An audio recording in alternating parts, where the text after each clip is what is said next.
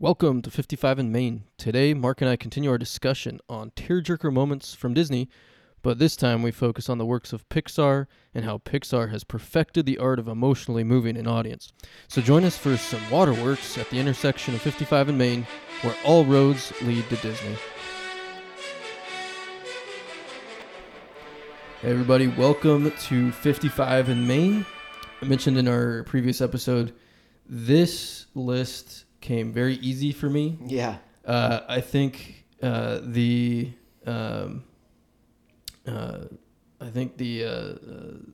has just perfected this idea of bringing emotion out of its audience. And I'm actually kind of surprised if I see a Pixar movie and I'm not moved, which I don't know if that is a criticism of the movie or not, but if I'm seeing a Pixar movie and I'm not crying at some point during the movie, I know it's going to be lower on the list for me. Today's episode, and I can tell you, I have weeped in several of these movies. Yes. So today's episode, we're going to talk about, again, crying men with their families in a movie theater. Yeah, what's funny is that with Disney, both of our number ones were for like one of the very first Disney films, but I don't think anything from Toy Story 1 or Bug's Life or Monsters Inc. like made me that emotional. So maybe it took a little while. Whereas like Disney, boom, hit you right away with like the hardcore emotions, but Pixar took a little bit for them to build up to it. Yeah. So we don't have any honorable mentions for today's episode. But we're going to start off with my list. I'm Spencer, and didn't introduce ourselves. I'm here with Mark. And so we're going to start off with what would be my number 5. And my number 4. Mark's number 4. And we we have similar films and scenes that moved us. So we kind of adjusted our list a little bit. But we're going to start off with Toy Story 2 and the specific scene and montage of Jessie's song, which is called When She Loved Me by Sarah McLachlan. Yeah. And so, Mark, what's going on with this song? Why did this one get you? Well, a couple things. It has, it's a new character, and so they were able to get the emotion with someone you really haven't bonded with that much, and I think that's really important. Most of these, and you just love Jessie after this, right? You do. You are all in with Jessie. Absolutely, and a lot of the ones we have are like at the beginning of movies. So it's amazing how they can, like, without knowing a lot of what's going on, they can make you have those really intense emotions. But so in the scene, she has a girl that she loves. Emily. And to me, it's the visuals matched up with the song. Like, I know Pixar's not known for their songs, but like this is a song where, I mean, every time you hear it, it just kind of has this melancholy to it. Even if you didn't hear the lyrics, it would just have this sadness to it. Yeah. But then with the lyrics, you're like, whoa. And then with the visuals, it just wrecks you. Yeah, and Pixar is really good about kind of condensing a story and being efficient and telling a story in a very finite amount of time. Mm-hmm. And so you get Jessie's backstory in about 3 minutes with this amazing song. And you find out she was beloved by Emily, just like Andy beloves Woody. Yes. And, Emily plays with Jessie all the time. Her bedroom is Western themed. Mm-hmm. And then as Emily gets older, her room starts changing. Yeah. She starts to become more of, a typical girl, right? She has, I think, like a makeup area in her room, and her posters change. Mm-hmm. And she starts having, like, little girlfriends come and join her in her room and everything. And so it really encompasses, essentially what some of our actual protagonists like Woody and Buzz deal with in the whole franchise is coming to terms with their owner growing up. You get that in about 3 minutes. I know. With Jessie. I know. You really just kind of care about Jessie right away after hearing this song. And I think the singer of this song helps. Yeah. Sarah McLachlan. Yes. Because, I mean, she's known for these kind of essentially cheesy, emotional songs. Like songs you'd see with the Sad Dogs late at night. One of those singers. Yeah. Yeah. And so I think that helps for sure.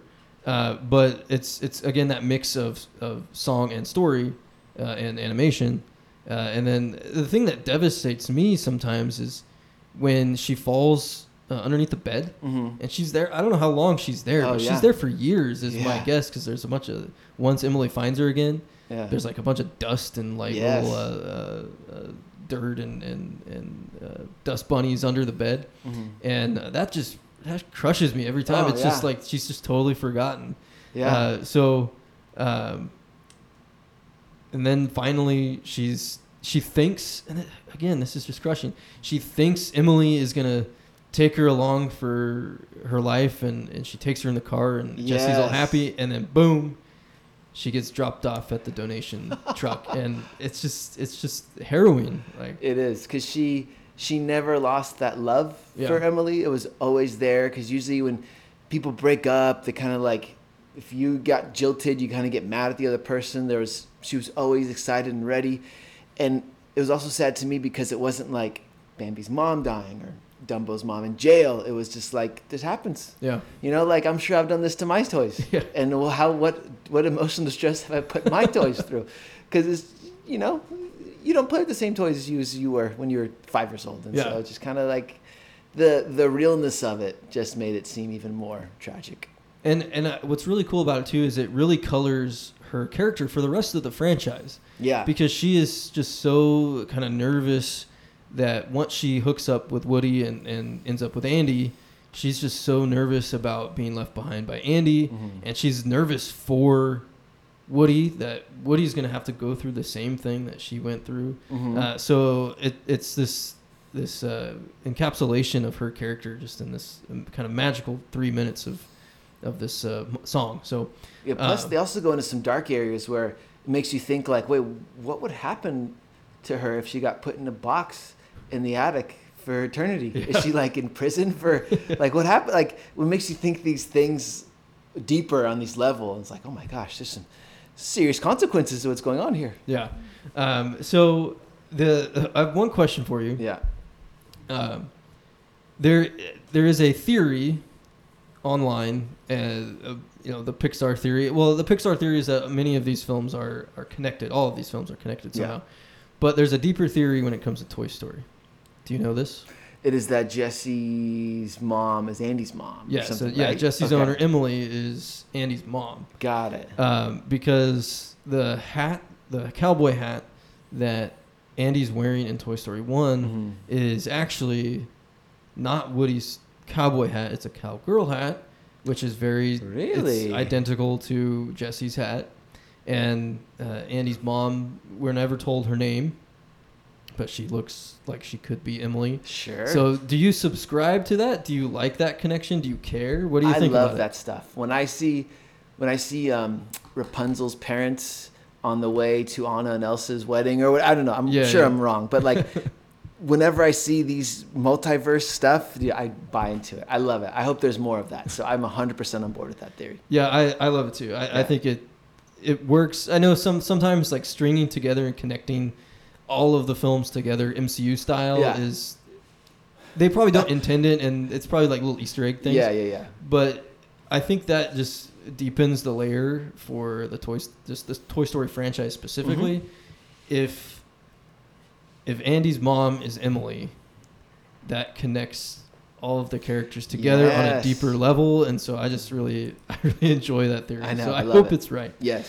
So that is our one of our big tearjerker moments. That was my number 5 and Mark's number 4. Jessie's song from Toy Story 2. So let's talk about another Toy Story film, and that is Toy Story 3.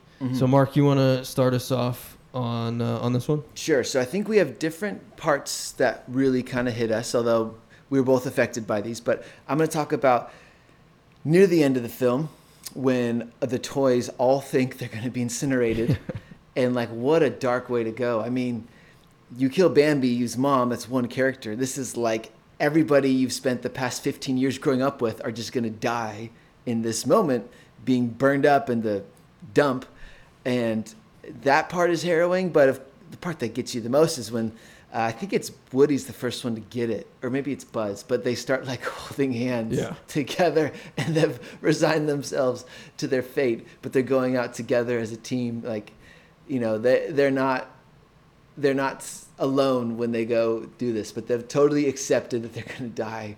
And it would be the biggest killing in a Disney, like 10, 12 characters you loved, so emotional, and that would be mine. But then, what's yours? So mine is the very end of Toy Story 3. Yeah. When Andy takes the box, he doesn't decide to put them in the attic. Yeah. He decides to give them away and give them away to Bonnie. And Bonnie has, I think, become a really fun character through the Toy Story shorts and then Toy Story 4. But when Andy decides to give essentially his childhood away, and again, thematically, this is him moving on from his childhood. And it goes one by one through each toy. He does? Yeah, he takes one out, and there's a special moment with each toy. With Ham and Rex. With all of them. You finally get to Woody, who he had intended to take to college with him, but Woody decided to jump back into the box, and Andy kind of says like, how did you get here? And Bonnie says, my cowboy. Oh, she does. Oh. Yeah. And because she had him earlier, right? Yeah, that's right. And Andy, for a split second, does not want to give Woody away. And it's just this moment of, no, I have to hold on to something of my childhood. He was my favorite toy. He was with me in all of my adventures. And that moment, specifically that moment, got me in the theater, and I was crying. And I think I've talked to you about this before, but this movie came out in 2010, and I was about 21, 22 years old, and I had just graduated college, and Andy's just going off to college. And so for whatever reason, I totally identified with Andy, and this concept of your childhood's done, now it's time to figure out the rest of your life just really hit me. And so the end of Toy Story 3, of the giving up of the toys, and it's, he could have put them in the attic. He could have donated them to the daycare. He could have taken them to a random Goodwill. But I also love the fact that he gave them to Bonnie, and so that someone else can enjoy them and enjoy their childhood like he did. It's just one of, I think, the best, not only tearjerker moments by Pixar, but one of the best moments of Pixar in general. So what about when he actually like plays with her? Yeah, and they have that moment where like he's back to being a 6-year-old kid doing all these imagination. Like, does that part get to you? Oh too? Yeah, that whole, I don't know how long it is, but probably the last 10 minutes of the film.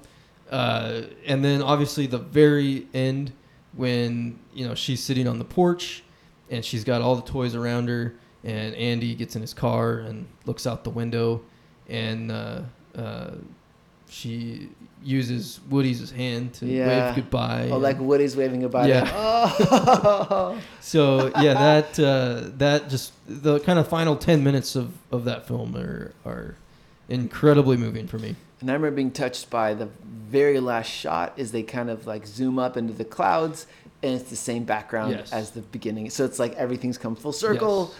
Yeah, really well done. And your moment that you talked about too, I was going to kind of lump in. I'm glad I didn't. I'm glad you took this one, but I was going to kind of lump it in. But there's a great shot of them holding hands. Yeah. And it's this great piece of animation, and you just realize, like, wow, this I think this is one of the moments where, you watch these Disney films and just movies in general, essentially good guys win, bad guys lose, and it's usually a happy ending. I was in the theater going, oh, this might happen. Like, yeah, These guys what's might going to die. happen to stop this? Yeah. Like, you can't predict what's going to happen to stop it. Yeah. So your pick is a really good one too. So we've talked about Toy Story here, Toy Story 2 and 3. Have you seen Toy Story 4? I have, Okay. Are there any moments that got you in Toy Story 4? Because there was one that got me a little bit at the beginning of the movie. Nothing, actually. Nothing. I would consider Toy Story 4 to be at a second tier of Okay. Pixar films. So nothing really got me on that one. Okay. Because I think for some people, the end when Woody and Buzz say their farewells, it didn't get me No, not either, that yeah. much, but maybe for some people. But the moment that kind of got me a little choked up was at the very beginning where Bo Peep is in the box and being donated, and Woody is out like saving the RC car. Yeah. And he can't really do anything to help her. And then eventually he makes it to the box. Yeah. And he has this moment of where he almost leaves his gang of friends, his pals, to be with Bo Peep. Yeah. And which obviously sets up the end of the film. But I really bought into that and their love for each other, that he was willing to almost go with her and leave, and at that point not leave Bonnie but leave Andy, his like best friend in the whole world. And he's willing to almost give that up for Bo Peep. So that moment, that was a cool flashback to, again, kind of a little bit more depth to show that kind of the conflict that Woody has been in. So totally. So that's our discussion on Toy Story. That Toy Story is not going to be on the rest of our list. No. But your number 3. Yep. We'll get to that one. So what's your number 3? So I'll do this one real quick. My number 3 is Finding Nemo, and it is the first about 5 minutes of Finding Nemo. And like we've said, some of these are happy, some tears, some are sad tears, some are like happy and sad. But this is just nothing but sad. Pure tears. tragedy. This is pure tragedy. I don't even let my kids watch it. It's so sad. It's when you see it as an adult, you realize like Marlin had, well, first he had a wife, right? And then he had, I don't know, 100 of these little baby eggs. And then this little eel creature comes in. And this is before any dialogue, before anything, and eats all of them and kills his wife. And so he's completely alone. And you see how sad he is, just totally alone, until he finds one little tiny egg that somehow made it. And then that part, you just like, it didn't take long at all to get the waterworks going. And then the music they play, like the Finding Nemo theme song is actually a really sweet theme song. And so then they play the music, and it's just like such a whirlwind of emotions, tragic, happy. I mean, tragically sad, but happy that he kind of has one left, and then kind of like melancholy theme song. And it all is the first 90 seconds of the film. And so, yeah, that's my number 3. And as an adult watching it with kids, it makes you cry way more than when I was younger. So, Mark, are you going to ask me the same question you did the last time we talked about Finding Nemo? Why isn't this one on my list? Why is this one not on your list? Again, it's just my affinity for Finding Nemo. I'm not the lover of Finding Nemo as you are. Yeah. So this one just doesn't hit me. Again, I need to revisit Finding Nemo, and I might have a different perspective on it with my daughter. And we've watched it a couple times with my daughter. Yeah. Just in the background, because she's kind of on the same probably about 5 or 6 movies that she just wants to watch over and over and over again. Sure. And Nemo's one of them. But typically it's just kind of there. Yeah. And I'm not invested in actually watching it. Yeah. So I am curious to see if my mind gets changed eventually. Sit down and watch the first 90 seconds, and then let me know if you have a heart of stone or not. All right. So Finding Nemo, the beginning, is Mark's number 3. Yep. So my number 2 and Mark's number 2 come from the same film, different moments, but those come from Inside Out. And the moment for me from Inside Out is the disappearance of Bing Bong. I don't know why, but when I saw this movie in theater, I openly wept. Like, legit tears coming down my face. My wife was very surprised. I don't know why. I just identified with... I can't identify with Bing Bong because he's an imaginary character. Did you have one of your own? I did not. Okay. So again, I don't quite understand why I was so attached to Bing Bong. Maybe it's the sacrifice that he makes. I mean, he's essentially giving up his life to get joy out of what I think is it called Deep Memory? That's it. Yeah. Yeah, and so it's kind of his last gasp, right? It's the last moment he has with Riley, and Riley will... I mean, the way that movie is set up is that literally Riley will never remember him ever again. You're right. So he's a very fun character. He's got his fun song, and the character design is really cool. And so maybe that's part of it, where it's this inherently fun, positive character dies, and in a way that is self-sacrificial.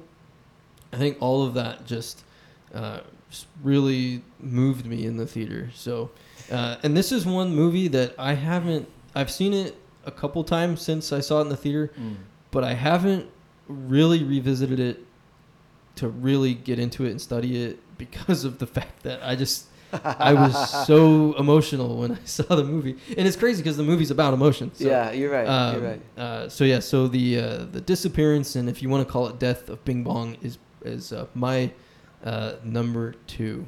Did it hit you all of a sudden, or did you see it coming? You just like, oh no, they can't make it with all, like, someone's got to... Did you get it beforehand? When they got into Deep Memory, because he's in there with Joy. Yeah. It was a slow build for me, and maybe that's why I was kind of caught off guard. Oh, you were? Okay. Yeah. When he jumped off, you're like, what are you doing? Yeah. Like, okay. So, maybe that's part of it where, and again, Pixar is so good at these emotional moments. But I was so kind of engaged with the adventure with Joy that I just didn't see it coming, I guess. And so it just hit me like a ton of bricks. Because again, I think Bing Bong, you don't expect it from that character. I don't. He's kind of just a secondary side character. Yeah. That you don't necessarily think the emotion's going to come from that character. So, maybe I was caught off guard a little bit, but I guess I was caught off guard a lot because I cried a lot when he went away. So, Bing Bong was my moment from Inside Out. But what about you? You have a different moment from Inside Out. I do. So, I have 2 daughters, and my oldest daughter, when I saw this movie, I was thinking about her a lot, and how the whole movie is from the perspective of this little, like, pre-teenage girl. And the moment when she finally comes back home and she kind of tells her mom and dad, like, how sad she is and how she doesn't want to be there anymore, it's just the culmination of her journey, of Joy's journey inside of her mind.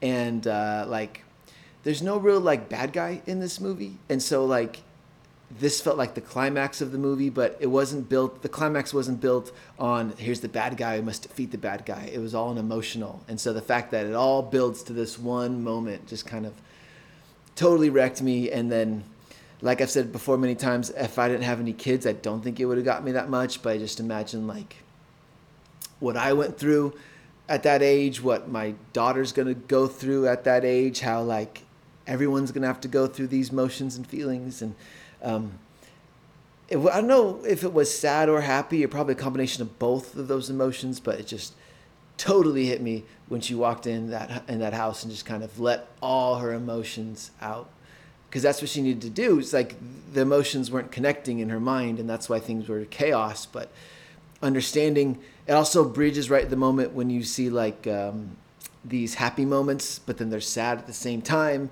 and these sad moments then become happy moments. And so also like this movie totally changed kind of the way I see life. And so also I was like realizing things in my own life that were like being, like these emotions were coming through in me that I didn't realize before. And so it totally just, all these emotions wrapped up in this one moment for me. So I have a couple questions Yeah. for you. Inside Out is your favorite Pixar movie. Yeah. You've called it one of your favorite and what you consider one of the greatest films Yes. ever made. Yes. So I have a couple questions. Yeah. One is a movie question. Okay. The other is like a real life question. Okay. So number one, you love this movie. Mm-hmm.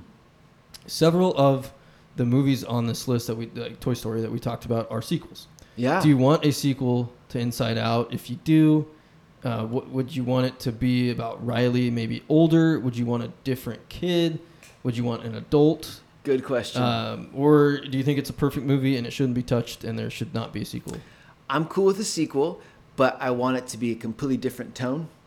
And I don't want it to be the tone of this first one. I'd rather have a silly one, maybe with like her boyfriend, where like Riley can be in it, and Joy can be in it. But like, I'd rather see maybe her dad. Anytime, because the big hits of the movie, like the big laughs, is when you go into the parent's head, and when you go into the boyfriend's head, and when you go into like the dog's head.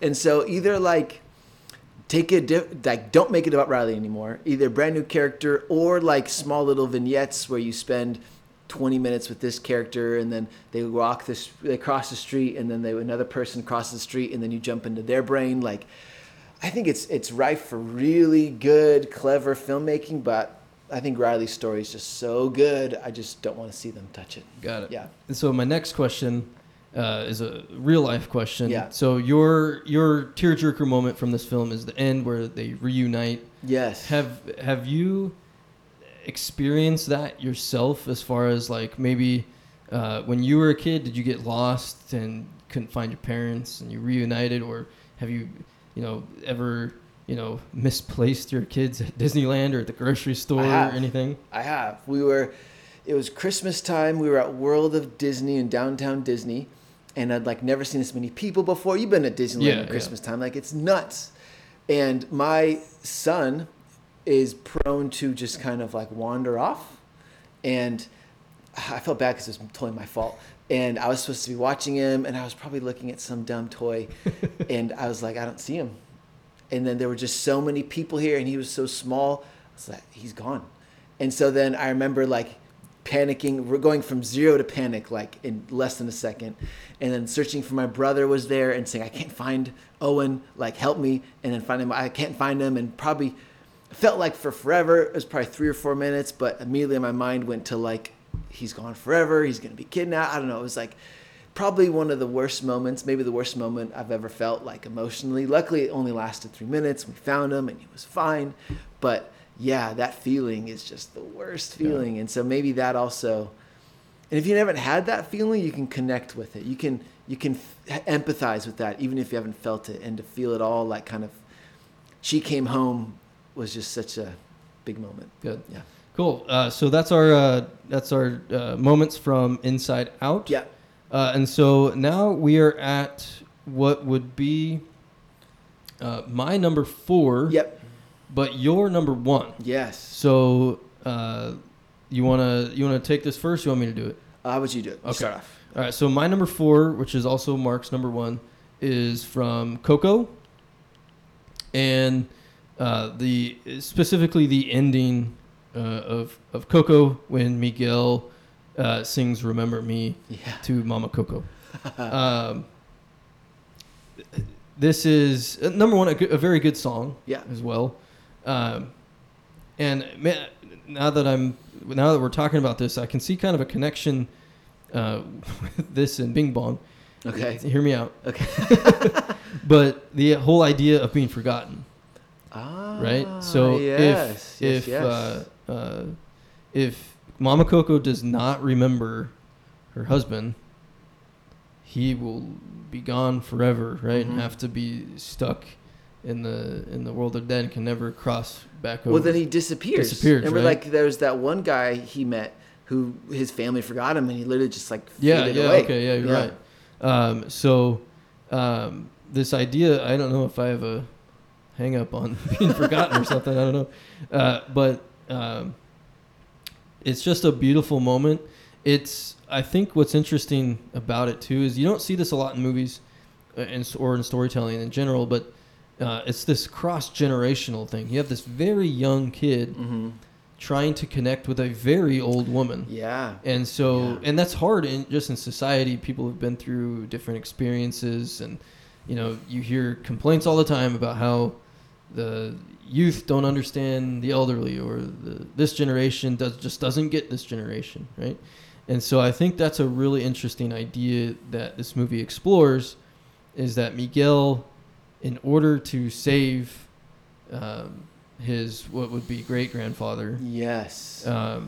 he has to connect emotionally with his great-grandmother. Mm-hmm. And it's such a beautiful moment. It's a great song. They have the Remember Me version by the older actors, but I think the young voice really enhances the song. Mm-hmm. And kind of on a personal level, my grandmother had passed away about a year before the movie came out. Yeah. And so it hit me, it hit my mom, and just that moment of trying to reconnect with somebody who, I mean, not only will his great-grandfather be forgotten, but she's fading away essentially as well, right? I mean, she's kind of just stuck in that chair for pretty much the whole movie, and people kind of ignore her, and so I just, that moment is so good and so moving. But it's my number 4, but it's your number 1. So why is this? I mean, it's a relatively new entry into Pixar. The movie's only a couple years old. Yeah. So why is this number 1 over some of your favorite films like Inside Out and Finding Nemo? Yeah. So I think it was the experience of being in the movie theater. So I saw it with my oldest daughter, and when it was this moment, everything you said, we were feeling like spot on. But I saw myself start to cry, and then my daughter grabbed my hand, and I saw she was crying, and so then that made me cry even more. I was looking at her, and then her looking at me made her cry even more. And so I think it's a lot of the experience we were in that really, really got us. Yeah. Yeah, and that's one of the best parts about just the theater experience, right? Yeah. Is if you go see a comedy, some of the best parts about seeing a comedy are laughing with a room full of people, right? When or you see being a scared. Horror film, yeah, exactly. Yeah. And so that's a great moment for your family, and I think just people in general. So I really identify with that experience and that film. So so Coco, the Remember Me song at the end is your number 1, my number 4. So we got to get to my number 1. And for your number 1, I think if you're polling a random group of people and we're kind of like reminding them these are all the options, I think yours would be. And again, I'm going to ask you the question that you asked me about Finding Nemo. I'm shocked that this is not at least on your list somewhere. Yeah. But my number 1 is from Up, and that is basically the opening 10 minutes, the opening montage of the film. Yeah. So the film opens with young Carl, and he's sitting in a theater, and he's dreaming of adventures, and he leaves the theater, and then he meets this little girl who's having her own adventure, and that's Ellie, and they hit it off, and then you have this montage of their life together, and it is so gripping and heartbreaking. They're trying to save up to go to the falls that they have dreamed of their whole life, and they have to break the bank several times to I think he breaks his leg at one point, and it's about, to me it's about what life really is, because so many people dream about, I'm going to get rich, I want to go on this vacation, I want to travel here, I want to have the best house and the best life I can have. And what that movie is saying and what that montage sets up is that life isn't about that. It's about the person that you're with, the moments that you create together. You don't have to be halfway around the world to have a great life. You can create a great life together where you are, which is one of the great moments towards the end of the film where he realizes that as he goes through the adventure book and he bonds with Russell, is that he can create great new memories with Russell. Yeah. But the opening montage has some of the most heartbreaking scenes that you'll ever see in a movie. Yeah. I mean, Ellie loses a baby.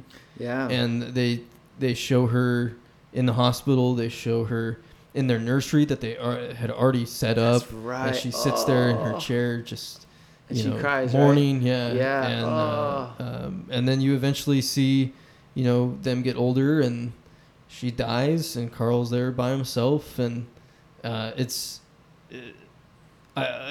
teach a film class, and it's a master class in visual storytelling as well. There's no dialogue throughout that whole sequence. It's just music and images, and you just connect with those characters, and you feel for them, and it's so real, it's so raw that people go through this in real life. They have this person that they love, and they have this life together, and then it's gone, and it's just I think a perfect sequence, an incredibly bold and risky move to put that at the opening of your movie, especially when you think about most animated films are made for kids.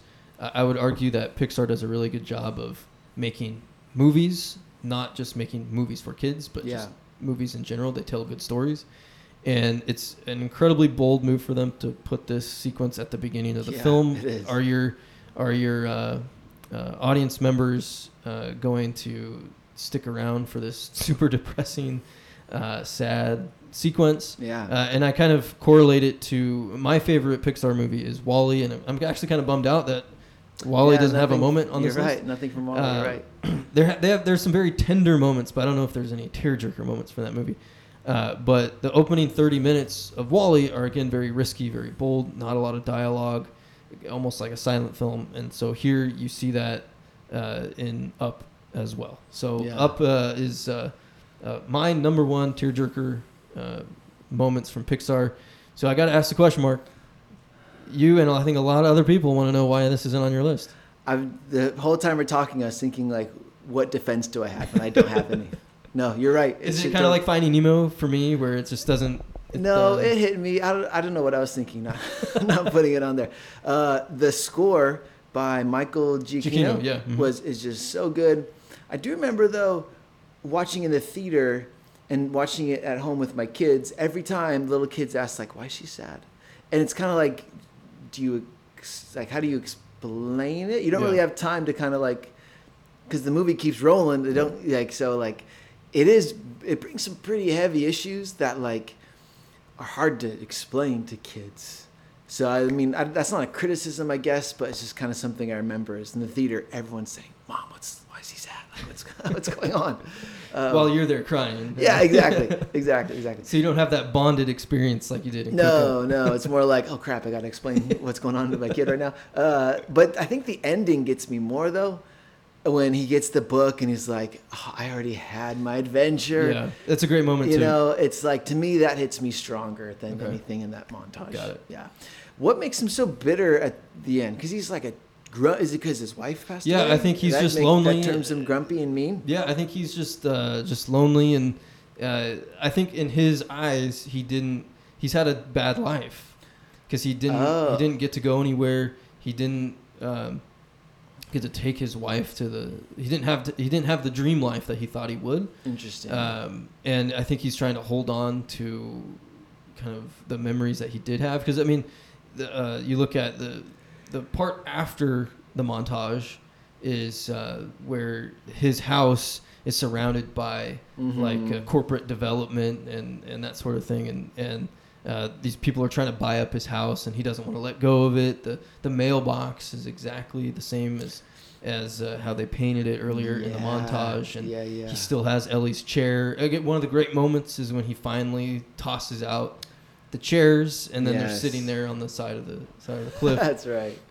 But really and the thing that kind of sets him off, that he hits the guy in the head with his walker, is the destruction of the mailbox. And so I think maybe that symbolizes Ellie and that sort of thing. And so he doesn't want things taken away from him, so he's kind of bottled everything up and become this grumpy old man. When you actually see his life with Ellie, he's not grumpy at all. No, he's this incredible happy guy. So so I think there's a lot to up, and what I like, again, what I love about Pixar is that there's so much depth that we could spend hours and hours talking about. I mean, you look at my number one, I think not only is it a tearjerker moment, but I think on just a film basis, you could study it so much.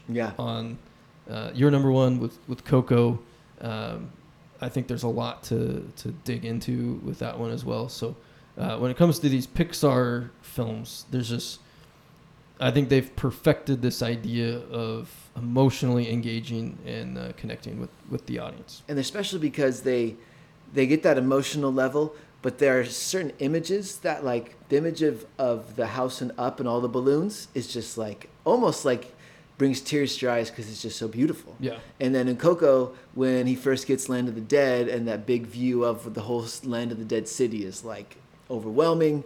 And then Finding Nemo, some of those underwater, especially when you saw it back in like 1998 or whatever, like the underwater, 2003, I think. The underwater stuff, you're like, oh my gosh, like I can't believe I'm seeing this. So like they're able to manage the technical brilliance of these computer animation, but then with hitting the emotional level. And that's why they're so successful, all of them, is because they're top of the line technical skill, but the emotion's there too. Yeah. All right, so that is our discussion on our favorite Pixar tearjerker moments, and I want to watch these movies again. See if my mind changes or if I still cry. Nothing from Cars 2 made you cry? Really not. Just really how bad it was overall. Just made you cry. Yeah. Those are bad tears. So Mark, thank you for our discussion today. All right. And we hope to see you guys back at 55 in Main. All right. See ya.